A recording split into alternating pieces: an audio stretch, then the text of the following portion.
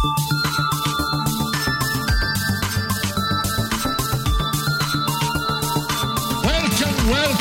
to another... The official podcast of The Leaky Cauldron. The Leaky Cauldron. The Leaky Cauldron. Do you hear that, Ern? The Leaky Cauldron. Just go! You're wasting time! Welcome to Pottercast, your number one source for news, theories, discussion and interviews with people from the Potter books and films. I know a small amount myself, having written the books. My name is J.K. Rowling. I am now happy to introduce your hosts, Melissa, John and Frank. Welcome to Pottercast number 226, not 227. And what are we talking about today, Jay? Oh, 227. Well, we have, not 227, 226. We have the return of the Bit by Bit, the triumphant, long-gone segment of where we take Deathly Hallows a little bit at a time. And this is just the turning into the Deathly Hallows podcast, because next after that we have the final films forecast talking about Deathly Hallows, which we'll be doing a lot of until the film comes out. And not to forget, of course, about the Harry Potter news wrap to start the show, which is what we're about to do here now, right? The news? The news. The news. Let's bump it to the news.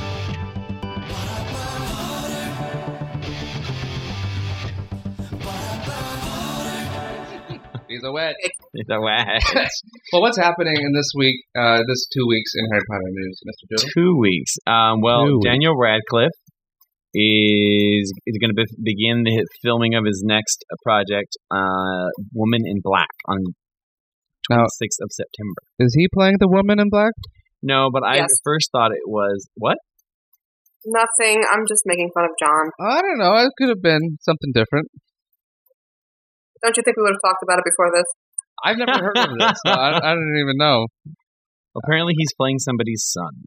Oh. And it's an adaptation of a 1983 novel by Susan Hill. Sorry. It's a funny statement. Apparently he's playing somebody's son. Well, I mean, that's the role they were casting for. I know. It's just funny. Because everybody's... Anyway. Good. You shut up. What do you know about this movie, Melissa? Tell us what you know about The Lady in Black. Absolutely nothing. Well, apparently it's an adaptation of a 1983 novel by Susan Hill of the same name. Why didn't you say so? But it's really cool. The screenplay's by the same guy who did the screenplay for Kick-Ass. So I'm kind of excited. Oh, cool. That's a cool movie. I didn't see that, Ella. Oh, that's a fun movie. It's a little ridiculous and really violent and kind of gory. And I don't really like gore very often. But it was done in a playful manner, as horrible as that sounds. But whatever. Well, what else is happening? As fun as Dan Radcliffe being Ladies in Black, it's along with being Joshua Herdman's birthday. Oh, it's Crab or Goyle. I always get them mixed up. Goyle. It's Goyle. Goyle.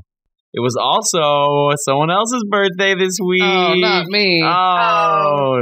No, it's John Dollar's big birthday. Harry Potter news this is. I know. Yeah, it's enormous Harry Potter news. Well, I was just, birthdays are fun. Everybody. Rupert Grint had a birthday recently. Roops. August 24th, same day as somebody else's birthday. What? I'm just kidding. Okay, happy birthday to you both on Pottercast. Yay, Brady gets his call out. High five. Yeah, I sent you guys a fun gift, and then something went crazy with the wacky website I ordered it from, and it got returned to me today. So I got a really cool gift for you guys, but I can't talk about it here because they're all listening. Oh no! Tease. Maybe we'll put it on the video on the next podcast so everyone can see what you're talking about. Probably one of the most exciting bits of. Well, I don't know which one I'm going to make first. Which should we make first? Oh, just flip a coin in your head. Okay, I flipped it. Okay, this will go second. Well, this won't be the last one just because we've seen the teaser trailers for the entire, both films, but we're going to get a trailer for the actual Part 1 trailer for Deathly Hallows Part 1 in September. September, yeah. So that's going to be kind of cool because we've seen the whole... time. It is about time. We forget. I need to remind myself when I watch the trailer not to get too excited to see the dragon and all that kind of stuff. I'm like, wait, that's going to happen in the next movie. So I calm down, Frankie. I probably won't even see Hogwarts very much in this first one, I'd imagine. Unless they kind of shake it up. I feel like they've maybe. They really kind of set themselves up for, potentially disappointing, a lot of people. Because they're going to be wondering, where's the big fight scene? Where's the fire? All your posters are talking about the castle catching on fire and all this. And, we're not going to see any of it. They can play it. I think people have astonishing capacity and can grasp the concept of two parts. Yeah. Oh, well, I guess. So is there going to be any big action in the first half of this movie? Are you kidding? They're always running from snatchers. They said it was going to be like a road movie, like a on the road again. Fugitives on the run kind of thing. You have the Ministry in this part. Ministry. You have Malfoy Manor in this part. You have the Seven Potters. The Seven Potters. That's going to be powerful on screen. That chapter was made to be on screen. You know what I mean? And the movie comes out in like 70 days. This is just weird. Ridiculous. I feel like it's just creeping up on. What are we gonna do after July? It's gonna be so sad when July is done. What do you guys want to do after July? Well, we'll see. We'll talk about the movie until we die. Until we die. Well, I guess that instead of bit by bit, we'll do frame by frame and talk about each frame. We'll talk about each frame of the Deathly Hallows, and we might actually finish them both at the same time. We're gonna need our kids to pick up the show where we left off. Oh, it'll be like on the platform. Oh, the epilogue. Epilogue. We'll have our own little epilogue. Aww. Anyway, okay, and the last little bit of news. This is so fun. Oprah! I want to be on Oprah. Tell us about this, Frankie. What's going on here? Well, apparently she wants Harry Potter fans to come on the show. Right. Of course. I don't know if this means she's doing a show for November or if she's doing a show for July. Yeah, I don't know when it's going to air, but it's talking about. It seems right just down the fandom's alley. It's just talking it's asking about why Harry Potter inspired them and their family and stuff. So it's it's such a awesome platform for just to talk about what Harry Potter's done for people, and we get that really little want Andrew Slack on it. We do. Slack would be great on Oprah. I mean, someone just send her videos of him talking. And the whole fact with the charity and everything like that. Honestly, he has a story to be heard. I did submit something about the HPA. So hopefully, if we all keep doing that. We should have J.K. Rowling do that. Sure. Oh yeah, Joe. I'll send her an owl. Sure. I'm sure that's what she wants to do. It's a pretty sound. Right no, not go to Oprah. Just tell Oprah to put Andrew on. Why wouldn't she be on Oprah? I mean, that'd be an amazing episode. It would be amazing. She said no to her in the past. It would be amazing. She was so busy writing the books, it just never worked out. I mean, maybe Oprah should send another invite now. She's not right. The question in there was, what would you ask J.K. Rowling if you could? You don't think she's already sent her an invite? Oh, maybe. Oh, yeah. She can be there. Oh, that'd be so cool. I want to go and be in the audience. Remember when she was going to come on podcast and we said, what would you ask J.K. Rowling if you could on the page? That's a good point. You are seeing right through it. You are seeing Oprah, right you were translucent. You are translucent. She is opaque as nearly headless Nick. Yes, I couldn't think of anything. No, opaque is the other side. I know, I was being sarcastic. Okay, I'm just saying. Obviously, we'll talk about it again after this tapes, or after Oprah tapes, but if you happen to be one of the lucky people to be there, we want you afterwards. We want you on our show, too. Yeah, we're going to book you after she books you. If you can be on... We're going to take Oprah second. Forget Oprah.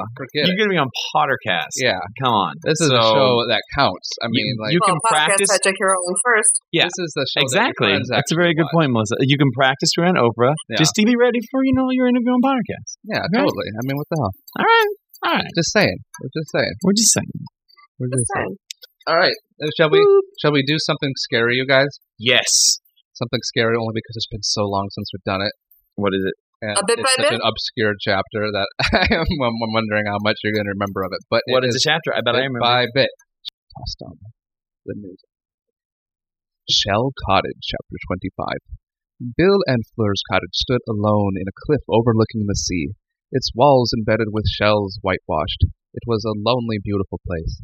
Wherever Harry went inside the tiny cottage or its garden, he could hear the constant ebb of flow and the sea, like the breathing of some great slumbering creature.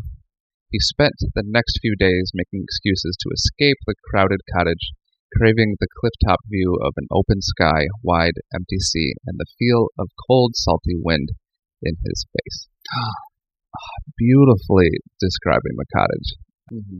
They get to Shell Cottage. They have the funeral.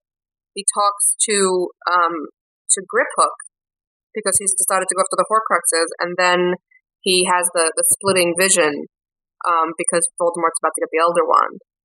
That's right. That's why the chapter, I guess, is called The Wand Maker. And then he opens this chapter talking about how he can't believe that he didn't race Voldemort to the wand. Yeah. Like, he's spending a lot of time contemplating and thinking about his mission and what Dumbledore really wanted him to do and what he should be doing. And I think this is part of, the point in time where he's really wondering, should I be hunting down Horcruxes or Hallows? This is the fork in the road that the story talks about. Like, the whole book was leading up to the fact of it's called the Deathly Hallows, but Dumbledore had him set up hunting for Horcruxes, and this is when he decides that he's going to go for the Horcruxes before the Hallows. Yeah. Well, I mean, he's still so confused right now because, they still don't know for sure whether or not Dumbledore is even dead, which is hilarious to have to be halfway through this book and for them to still be wondering that. But really. No, I know, and Ron keeps saying these, and it's easy for us to read about these things and think that he's doing the right thing. But imagine you're in that situation, and you're really lost. It highlights the enormity of how Harry has grown because you're really lost and torn. You have no idea if you've done the right thing. And Ron keeps putting out all these really plausible things, like, what if Dumbledore wanted us to figure out about this so that you could get the wand first? Yeah. That's a completely valid and horrifying thought that you've just lost it, and now there's no way Voldemort's going to win. Yeah. So this chapter is when that discussion and that decision was made in the whole Wandmaker chapter, because that's when he realizes, I'm going to talk to Griphook first, then Ollivander. And then he also has the dream in the Wandmaker about, not the dream, but the vision of Voldemort visiting, what's his name? Grindelwald. I wanted to read a thought. We never get a talk off. Well, we can come back. We had a thought here from a listener named Lisa. Her opinion is that this chapter represents a true turning point for Harry. We see him evolve throughout the entire book, but it's this chapter where he really becomes independent and starts taking an independent role in determining his future as well as the future of pretty much the whole wizarding world. And we'll see him here later insist on speaking with Griphook and Ollivander, even though Fleur's all like, no, they are trying to get better. Leave them alone. That's my Fleur. Harry, please leave them alone. Please leave them alone. So he's pretty much just like, look, Hermione, Ron, whoever, I don't care, I know what we have to do now, and he's determined it himself, and that is making the eventual decision to take care of the Horcruxes. But thank you, Lisa, for that thought. Pushing on further, as Lisa mentions, Harry does speak to Griphook, and Griphook makes a pretty big decision here for him. Because originally he was all like, screw you, wizards, you guys are a bunch of jerks. Well, does he? Did he really change that tune? They were manipulating each other both equally. You think so? Yeah. Do you think Harry knew that Griphook wasn't being totally, honest with him and everything? I think and they Harry trusted wasn't being each totally other. honest with him either. I think they trust each other as much as a human and a goblin in that reality could trust each other. Ooh. Because but okay, there's a difference between what Harry was going to do, which was honor the promise eventually, even if not as it sounded, and what Griphook did, which is steal it in the middle of the mission and scream intruders, and basically, according to him, he would have doomed the entire wizarding world if they had been caught, as long as he had his precious sword. Yeah. He is pretty stupid about using the sword that bad. I forgot that he yelled intruders. If it wasn't for the intruder mark, I'd be like, well, it was his sword. It's not his sword. I'm using quotes. In his eyes, with their logic, it's his sword. In their culture, it was his. He's quite the jerk. Well, super shady, not kind of. It's just amazing how self-involved they are. I mean, you don't even worry that especially your status is going to get even worse, especially after he was tortured at Malfoy Manor, understanding what it is for Voldemort to rule here. Think about Dobby. Yeah. He comes to Harry and says, God, what it was like under the Dark Lord, I don't care if I have to, basically torture myself for the next few months. I need to stop you from getting harmed. Yeah. And then the difference with Griphook. I've just been tortured at the hand of Bellatrix Strange. I'm going to ruin the only chance to get out of this regime because I want a sword. I mean, I guess it's just their way of thinking their whole lives, that like certain things are important and wizards are not important. And it was really only him witnessing Harry taking care of Dobby, another magical creature, in the way that he did with the grave, that even turned him around even a little bit to think that he would help. So, it's like you can't get him to come around completely to like our human way. Because at the same time, without Griphook's help, they wouldn't have been able to get into there and get that Horcrux. There's no doubt about it. I don't know if that's 100% true. I mean, yes, obviously they needed, but how come Griphook didn't know about the Thieves' Curse, about the waterfall thing? I mean, come on. No, they were all surprised by it. Well, was he like head security though? Like, was Griphook like in charge of knowing how everything went down there worked? He knew enough to know what it was. Griphook accompanied them to the vault holding the Philosopher's Stone. You don't think he had high security clearance? That's true. That's true. Well, maybe in those 2 years they've made some upgrades since the Philosopher's Stone incident. It was 6 years. If someone stole the Sorcerer's Stone out of my bank, I would put more security after that day. I want to talk, if you guys don't mind, about the baby. Why do you think Shell Cottage is Shell Cottage? What is it about the sea and the shells and the look of it? Why is this chapter called Shell Cottage? You could have called it anything. Could have been about. This one's called Shell Cottage. This is the one, the chapter that the most time elapses, right? I'm sorry, I like the answer that we got in the chat because it has shells on the roof. Like, thanks. Is that why it's called Shell Cottage? Because of the shells on the roof? Because it has shells. Why do we? I mean, is there a significance to shells? I mean, it's funny because I never really think about books that way. I just figured, I mean, they go to Shell Cottage because that's where Bill and Fleur were. It's like that's the house that they live at. They happen to decide to buy a house covered in seashells. Well, I mean, their house could have looked like anything. Why is it on a cliff with dunes covered in shells? Maybe like is for this region, for these countries or whatever, this would be what would be considered like a vacation spot or something, like on the shore, on the water. Like that's I think I'm talking about like J.K.R.'s choice. Yeah. Maybe it's just that it's a safe haven. It's an oasis. It's just a piece, a little piece away from the crazy and the running that they've been doing, and it's the only place in which Harry can mature and come to and make the hard decisions that have to be made, because it's literally devoid. And somebody said in the chat, I really like shell represents shelter, and it's the only real place he's found shelter. Where he's been able to they've all, besides Grimmauld Place, they've been able to sit and leave when they need to leave, and not because they're being chased. Yeah. Oh, look at this. I looked. The scallop shell, the seashell, especially the scallop shell, is a symbol of baptism and is found frequently in baptismal fountains. The dish used by priests to pour water over the heads of, I can't pronounce that word, in baptisms is often scallop shaped. The scallop too is a symbol for the Apostle James, the greeter.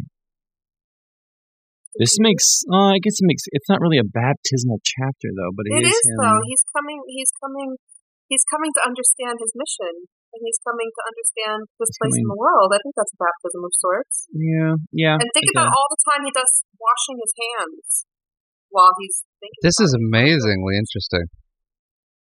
I never would have thought about any of this. Yeah, I never would have thought to pull that thread. I just figured, it's shells because it's on the beach.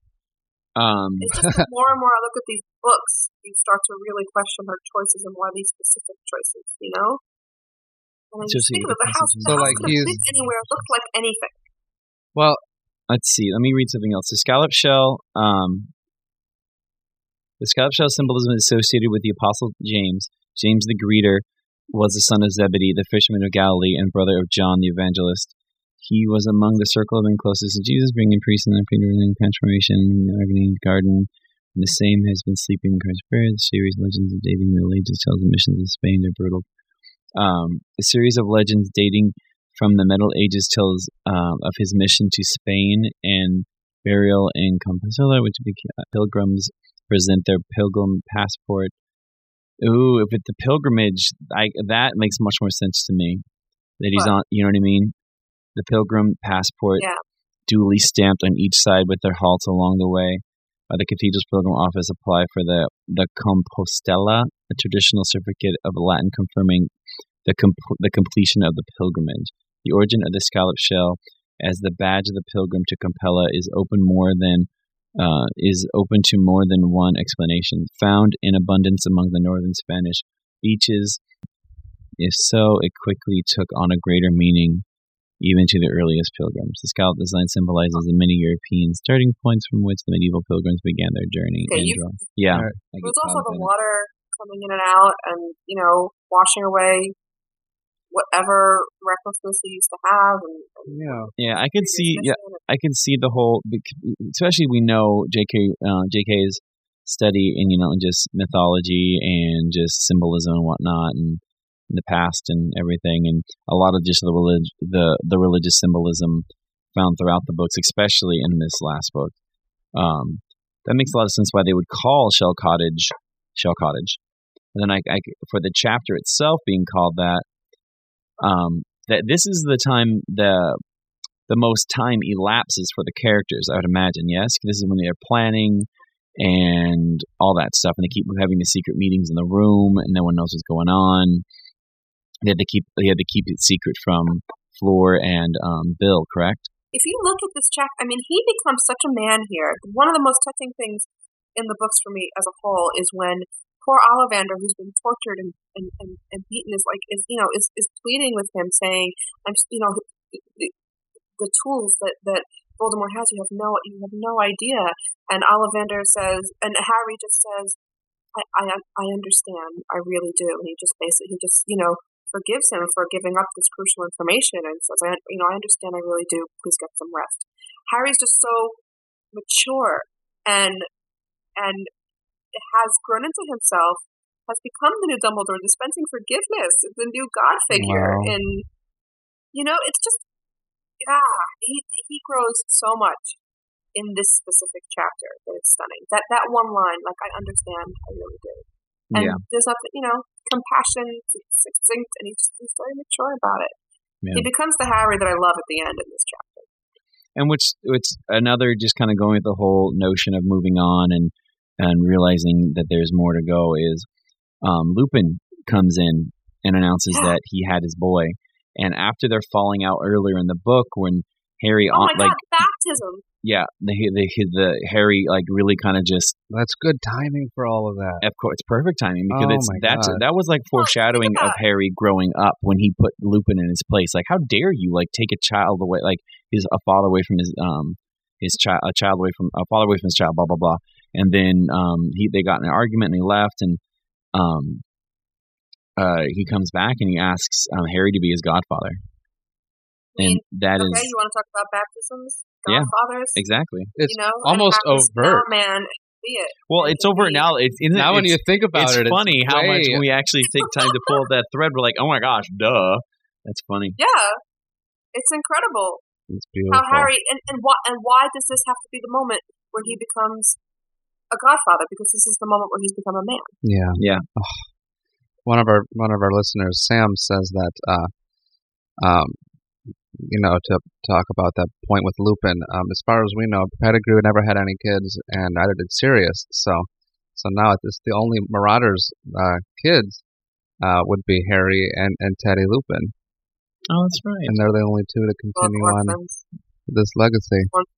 Both touched by war the most. I know, it's so sad. I wish I get what was done, and it's necessary. And as just a literary device, it's good to have that echo of that tragedy, with again into another generation with how terrible that it is, but so sad. Little Teddy, such a great chapter. And, I'm glad you pulled that thread, Melissa. I would have never thought to look up why Shellcott. Honestly, I just figured it's pretty and it's by the beach. Yeah. But we should know better by now. It's handy. A lot of our listeners really believe that this is a really important chapter.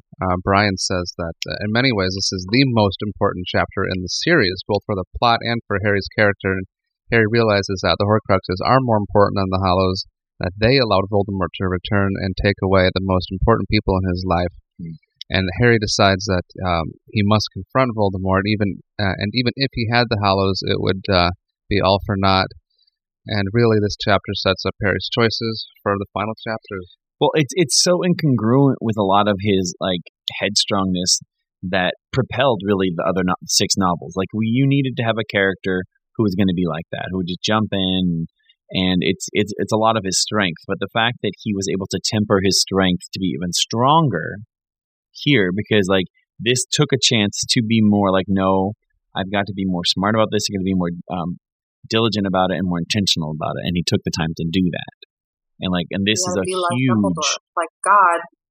And now, I mean, to get really religious about it, if Dumbledore's God, then Harry's Jesus, and he's, you know what I mean? I mean, I know that the books are only lightly a Christian allegory, but no, I mean it works in sentiment because he's making a sacrifice. You know what I mean? He's not doing what he wants to do. He's not doing it with a compulsion.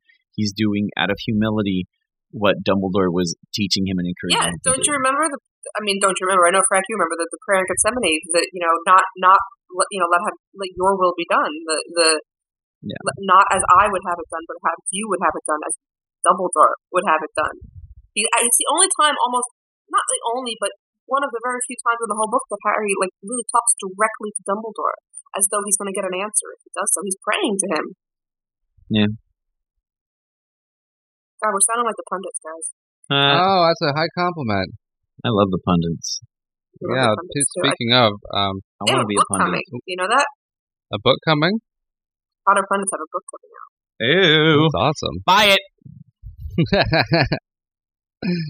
The pundits have recorded another episode for you guys that we're going to be putting on the feed shortly, probably near this episode. And we're going to occasionally bring one of them on to do bit by bits with us, just to make sure that we keep the bar high for content on the show. We should, because talking about this kind of stuff, it's a little bit. That's what we need to really do. We need to pull the thread and kind of look under the hood a little bit more when it comes to these chapters. I like this. We basically just covered a chapter, and I like this a lot more than the bits we've been doing. I do too. This is a lot more Cannon's Conundrum-ish. You know what I mean? Because we're looking at the motive behind it. Yeah, I think people have been asking for this anyhow. I mean, no one needs us to remind them what the hell happened in a chapter, like play by play. Like, that's stupid. There's no value in that. Until we get to shot by shot. Frame by frame. But let's be honest, when we get to the battle, we're going to have to take several weeks to talk about the battle. Yeah, totally. Not much happened besides a lot of planning in this chapter. So yeah, honestly, even though this is it's a relatively short chat. This is not short. Well, I guess short in length. I don't know. I need to look at the numbers, but very significant chapter. Very significant. Well, I think we have pretty much covered everything. There's a couple bits in here that aren't quite as deep. Just a little bit of talking with Luna and seeing a glimpse into her relationship with Ollivander. This when she gets her wand from him? Which is really sweet. When he makes that wand for her, right? Because then Dean Thomas is all kind of like, oh, I don't have a wand. But this is cool because instead of having a wand, I just really like this concept. Instead of her a wand choosing her, he made a wand for her. Yeah, that had to be a pretty good wand, huh? That's really cool. It was a custom designed wand. Hello, you know what I mean? It's like Kill Bill when that guy makes her the sword. Yes, I haven't seen it. No, but imagine Ollivander custom making you a wand. See, that's why if I was in the Wizarding world, I'd want to be a wand maker. I think that's not going to happen. I think it could happen. It could happen. Who knows? All right, well, that is pretty much really the end of this chapter here. We're going to pick it up next time with the chapter 26 on Gringotts. That's not Warwick Davis, is it? Yeah. Oh. Yeah, he plays Griphook. Okay, and I thought the guy who played Mini-Me was Griphook originally. In the first film. He played, what's the name of the other guy? They got rid of his part? They gave it to somebody? They gave it a Warwick? No, in the first... He was Griphook in 1. Okay, he was. He was. He just got his part swiped by Warwick. But he's not British. He come up... Yeah, it's true, yeah. No, fair. He and Chris Columbus' daughter. I love, in this picture, Bellatrix, it's Helena Bonham Carter doing an Emma Watson face. It is! I was thinking the same thing! That's awesome. It looks like Emma Watson and not Bellatrix. It's amazing. Well, this is Emma, isn't it? Or is this... No, it's Helena Bonham Carter had to act like Emma. That must have been a hilarious bit of acting to do for really her. fun. But that is for next week. Gringotts chapter 26. If you want to give us your 2 cents on chapter 26, something you want us to touch on, make sure to check out Pottercast.com for the upcoming episode sections for episode 227 is where you will be talking about this one. So let's push on here to do a final films forecast here a little bit on episode 226. Melissa, if you have the chat open, would you like to select a couple questions for us? Sure, hit us with your questions, but it's going to take a second because there is some lag. What you doodling, Doodle? Lips. Yeah, what's the doodle that's happened?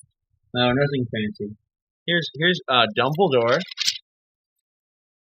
Oh, he's all covered in blood. No, he's not. It's red pencils. Where do Dementors originate from? Hey, that's a fun question. Every time you have a nightmare and you're a witch or a wizard, a Dementor is born somewhere in the world. No. They come from darkness and decay in places where there's a lot of depression, and they breed there, right? They breed there. I don't know where they originally came from.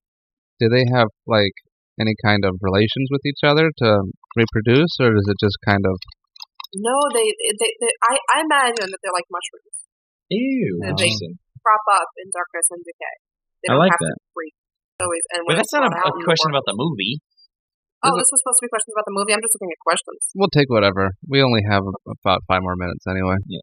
Somebody asked if Leaky Mug is extinct or will there be more, and I want to... Leaky Mugs, they just pop up out of nowhere, though, sometimes. Yeah, they pop up someplace. And also, there's a bunch of questions about Movie 2 and LeakyCon, and we are trying to arrange a big screening for everybody to go to at LeakyCon to see Part 2 together, so keep tuned to everything for that. Don't get your ticket for it yet, because, well, you can't, but when you can, you can find out from LeakyCon. And we're trying to get that together, and the invite is way open for MuggleCast to come to LeakyCon. We really want them there, and if they do come, hopefully we can get a Leaky Mug together. Yeah, that would be hell fun. Hey, what do we think about the way they killed Hedwig in the movie, and why do we think they did it that way?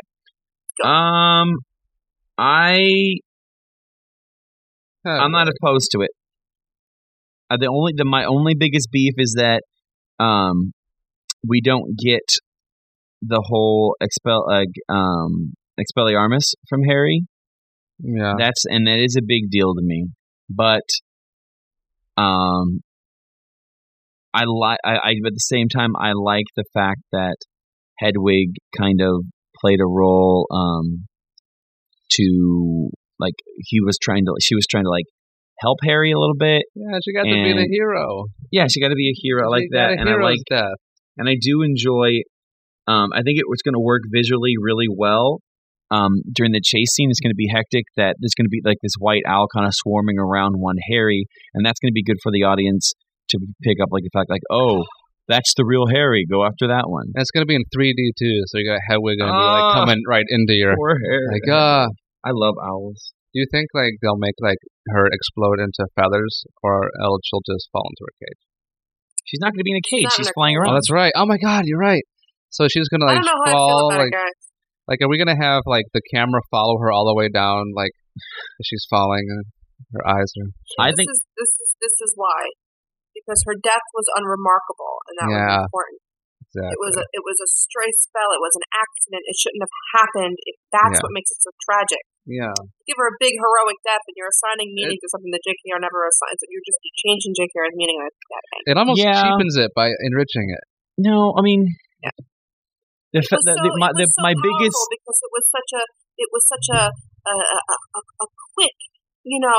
God, if they had just moved an inch to the left, it might not have happened. That's, to me, what made it so powerful, and it totally amplifies the danger, the real world danger they're in right now. All bets are off, Well, and it makes it less Harry's fault too, because like Harry was like, in the book he's like, I'll bring Hedwig with me in her cage, whatever, and it was because he brought Hedwig in her cage that she died. But because we always thought, if only he would have just let Hedwig go, and she would have been fine. She would have been hunting. Meantime, he does let Hedwig go in the movie. Yeah, and Hedwig comes back. Aww. Yeah, I mean, I'm not like, I'd obviously prefer it to be more like the book, like everything. But I am excited to see how it's going to look on camera. I like the concept, even though it deviates from the principle. If that makes any sense. Good for a movie. Yeah, I mean, honestly, it does. It's going to translate well to film, I think. But it's going to make more sense for the viewers too, and for the kids. People are going to cry. All the kids are going to cry. But if they pull a Chamber of Secrets thing again, where now it goes, Hedwig! Come on. Or if Hedwig catches Moody and flies him up like the Phoenix out of the Chamber of Secrets. Aww.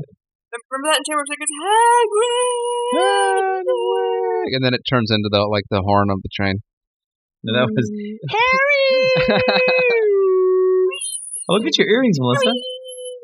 Oh, thank you. They're big. They are big. You like big jewelry. I do like big jewelry, but not only one big item a day. One big item. Okay. Too many big pieces of jewelry and it looks bad. Yes. One big piece of jewelry. You need one item of flair. One piece of flair, yes. You got any other questions here?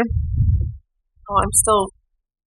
How does the film treat the Bathilda Bagshot scene? Apparently it's really creepy. I hope you get the whole, hey, Harry, come here. Like, coaxing him off camera upstairs to get away from Hermione. In Parseltongue, no less, and Harry still can't recognize it as Parseltongue. So he's just going to go, psst, psst, because that's going to sound good to both of them. It's in that bright room because they land in the next door room, and that becomes like a children's room or something. Yeah. Oh, we get to see the graveyard. Oh yeah. There's no statue. It's a Harry and his parents. Well, that would have been cool. Yeah. I'm not too upset about that. No, it looked like an awning. Yeah, well, like an archway. Notice Peverell. Okay, it's not that bothers me. Why? The fancy script, the clean tomb of Ignotus Peverell. The only thing they found on the tombstone in the book is the sign of the Deathly Hallows.